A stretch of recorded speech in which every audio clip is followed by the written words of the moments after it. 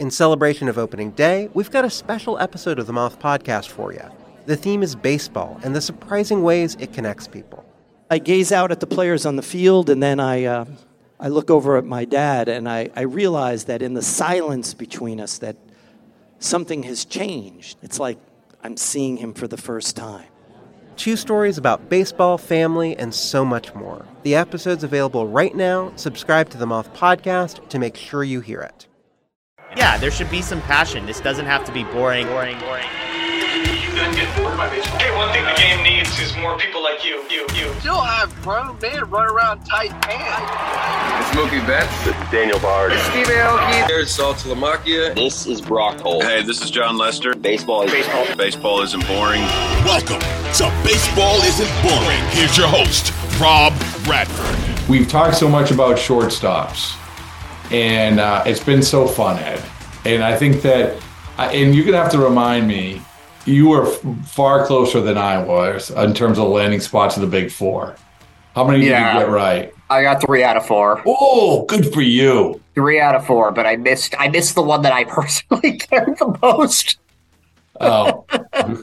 But I was, Turner went to the Phillies and Correa. Oh, wait, no, I think I was 2 of 4. I wasn't 3 of 4. I was going to say, you had Correa go to the Giants? I didn't have Correa to the Giants. No, but okay.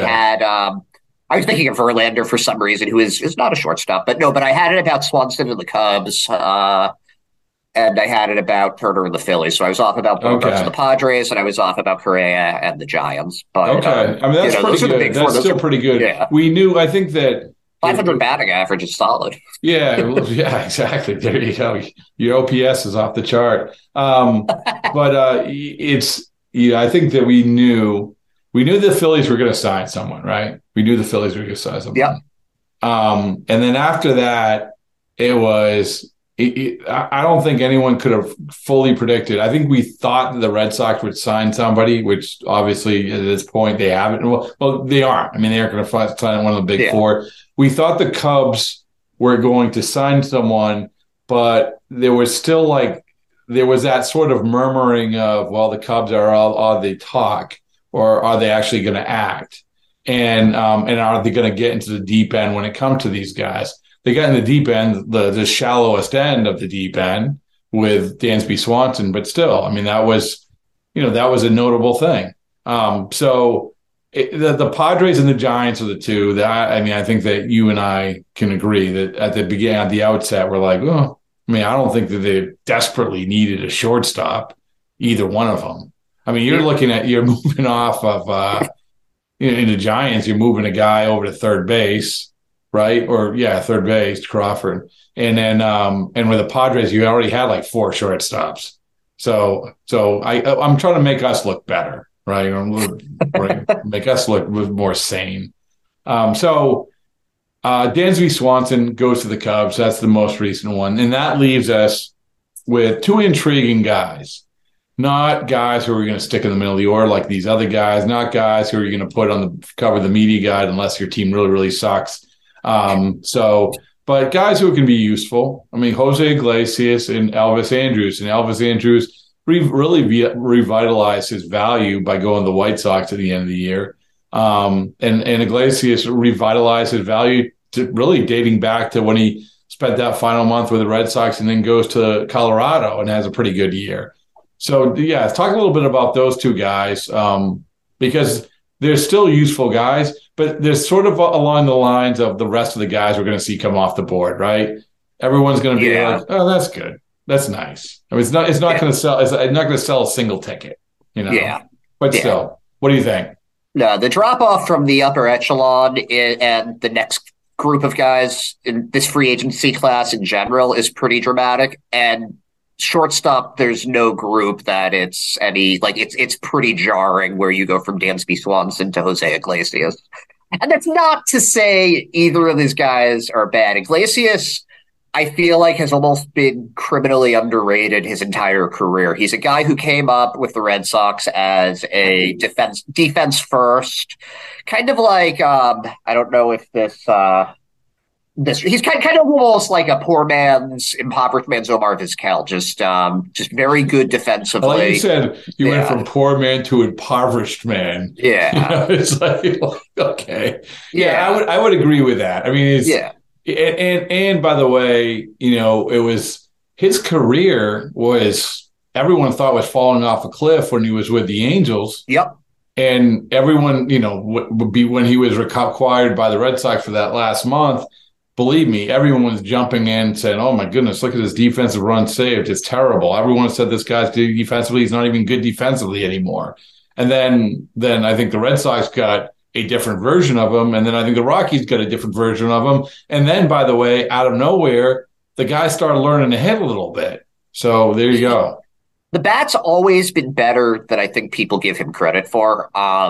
He's never going to be a huge home run hitter or anything like that. But, you can get to it. If anytime he hits 275, 280, 30 doubles, 7 to 12 home runs, it's kind of with, like if you told me that was going to be his stat line next year, I'd say, yeah, no, that sounds about right. So he'll give you productive at bats. In a lot of ways, he's kind of like a shortstop version of Christian Vasquez. And who came up at a similar time to him, similar organization, a defense first guy who figured the bat out the more at bats that they got, which sometimes happens with these defensive guys. Remind me, I can look this up, but I choose to ask you instead. Yeah. His strikeout rate. Oh God, I don't know off the top of my head. Okay, so the reason I ask because having seen him play as much as I have, I view him. I remember he used to be the master of the infield single. I mean, his average was insane when he first came up, and it was all because of these bleeders, like these balls that barely hit the bat and would die in front of the third baseman. But to me, he's sort of a contact type E hitter. I should look as you talk next. I'll look this up so I don't look like an idiot. But it is interesting. I just did another podcast with a Red Sox executive about Yoshida, who they just signed, and he was talking about one of the things they love about him is his bat to ball skills and his inability to swing and miss and to control the strike zone, which I think when he's saying this, I remember watching the World Series. This is what the Astros did. And I think that the contact skills for hitters are going to be more valued than ever, because the stuff for pitchers have become so insane. It's not, you just can't swing as much. You can't just go up there wailing. And the Astros show how valuable that is. And I think it's going to help with contact hitters with no shift. Yeah. So, I mean, I'm sort of anxious to see how that plays out. Yeah, and I think that somebody like Iglesias really, again, like you said, with the master of the infield hit, if you can put the bat on the ball, something might happen. Nothing's. But if you're just swinging and missing and everything, it's not. So, that's something that definitely works in his favor. But I'd have to look up what his actual ratio is. I will do that for you. But why I looked this up? Tell me a little bit about what your perception of Elvis Andrus is. My perception of Elvis Andrus is that he had a really good comeback season that sort of came out of nowhere. He had signed a long-term deal with the Rangers that didn't really go so well at the end of it. Ended up on the A's, I think, and then got traded to the White Sox when Tim Anderson went down, and really was just able to put together a pretty solid season with I think he had 17 home runs, 32 doubles, played solid enough defense. When everything was said and done, he had a 3.0 WAR. Can I stop you real quick because I don't want to look at this anymore. And I want to update. So I looked up Iglesias. First of all, not as old as I thought. Yep. 30. What is he? He's 32. 32 as we sit here. And so in 467 plate appearances, he struck out 56 times. So that's not bad. That's pretty good, I would say. Yeah, that's pretty good. Yeah. I mean, so he doesn't strike out a bunch. I like, before you go on about Andrus, I just think Iglesias might be this guy who sort of as he's gotten a little older, he's figured it out. Because Ed, I was around when he got first called up, and the perception when they made that trade for Jake Peavy, the perception was a little big for his britches. Not a bad guy, but a little big for his britches. And then a little flashy. Obviously, went to Detroit, and And again, not a bad guy, but I think once he got back to Boston, there was definitely a maturity that they hadn't seen when he left 8 years before. And I having that age and just sort of seeing his production, and I don't think he's going to hit like he did in Colorado, but it's not a bad. It's not a yeah, exactly. It's not a bad guy to have. But same thing. I guess all these things I'm saying, the same thing could be said about Elvis Andrus too, right? Yeah, plays just, he's not anybody to write home about, but he's somebody that will play you solid shortstop for 150 games a year, will make all the plays he has to, maybe a few that he shouldn't, will not lead your team in any offensive categories, and if he does, your team's probably in trouble, but he's not going to hurt you a ton either. So he's a solid but not spectacular is how I would describe Andrus. And also the guy that we talk about revitalizing himself, and when the White Sox picked him up, it was it was out of desperation because of Tim Anderson. Yeah. And he along with there's two guys on that team who really like made the most of their opportunity in an otherwise sort of sad trombone of a year, which was Johnny Cueto and Elvis Andrus. Both of them, yeah, you're going to give me the chance. I'm going to take advantage of it. And both guys went a long, long way to keeping them in as long as they did, which is saying something. Because I think that the Elvis Andrus thing was a little bit of desperation at that time, but it really worked out for him. Yeah, and with Cueto, I don't think he even made it up to the team until May. I think they signed him pretty late in spring training. So it just goes to show that you don't know where your team is going to be turning to come June 1st. It is really amazing. He was, and he's another guy as I wouldn't mind signing him, and maybe he has figured it out. Are you going to count him for 30 starts? Probably not. But still, you just look, every time he pitched, you're waiting for him to fall off the cliff, and he just never did. Like almost every outing was a good out. He was in that rotation, in that White Sox rotation that was supposed to be so loaded, including but when they started off the year with Dallas Keuchel, who wasn't Dallas Keuchel, but everyone thought he can be okay. He was a disaster. He got cut. You had Kopech hurt all the time.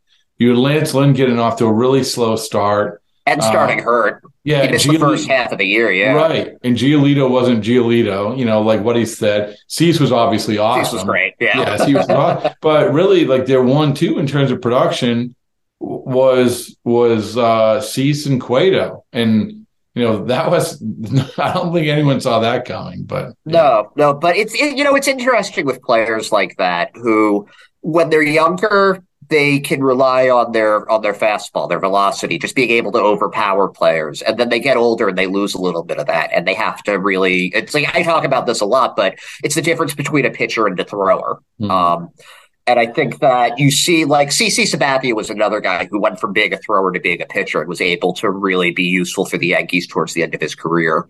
But these are guys that they figure out how to rely more on their knowledge of pitching, their location. And it seems like Cueto's somebody that's managed to do that as he's gotten older. What's interesting is that I've talked to Rich Hill about this, and you have guys like him, like Cueto, like all these other guys, exactly what you're talking about. And the ironic thing is, if those guys are coming up, they're not even given the chance. And like I've said this to Rich, hey, if you go to a high school if you go to a showcase, they're not even touching you. I mean, maybe, but you're throwing 87, 88. Usually they're saying you have to throw into the 90. You have to throw, and it'd be really helpful if you threw 95 like everybody else. Like that's the standard. And so you can only get to the acceptance of doing that by having like a 10-year career and like, okay, you're gonna have to trust me. I'm gonna figure this out. I am really, really intrigued. I'll come back to it about how the new rules, the shift thing is going to impact contact hitters and going to impact the way that pitchers are viewed, So, it's going to be, I don't think anyone knows. I think everyone's guessing right now, but, and I think everyone's guessing when it comes to the free agent stuff too. I don't know. Yeah. I mean, some of it also, I think their defense could be more important with the way the stolen bases are going to be now, too, because having an effective shortstop that can block the bag might, that might be something the teams are looking at also. Well, how about having a second baseman that has to have the athleticism all of a sudden? You can't put Mike Moustakas in short field. You can't put Travis Shaw in short field. You can't do that anymore. Where you could move a guy over to second base and he would have to move 10 feet to his right and 10 feet to his left, 10 feet into the outfield. But you can't do that anymore. You have to have a very athletic second baseman, which is interesting because the second basemen aren't getting paid. They aren't at all, right? I mean, it's who's getting paid at all. Yeah, it's the shortstops. And second base is almost treated like, oh, well, I can just stick a utility guy here and for the season and he'll be fine. So it's going to be, or like you said, one of these guys that's kind of like a first baseman, but maybe a little more athletic than one of them, and they put them there. So it's going to be very interesting how this affects it. And maybe it's like the paranoia of, like you said, you have to have the shortstop do more of everything. You have to have him move all around. I don't know. And again, we're all guessing at this stuff. So which one would GM Ed sign up? GM Ed signs Jose Iglesias because I do go. I think that Andres has a higher ceiling and a better pedigree, but Iglesias has done what he's done and been steady for quite a while. And I just think that he's not going to cost as much, and he's more likely he has the higher floor. He's more likely to be a positive.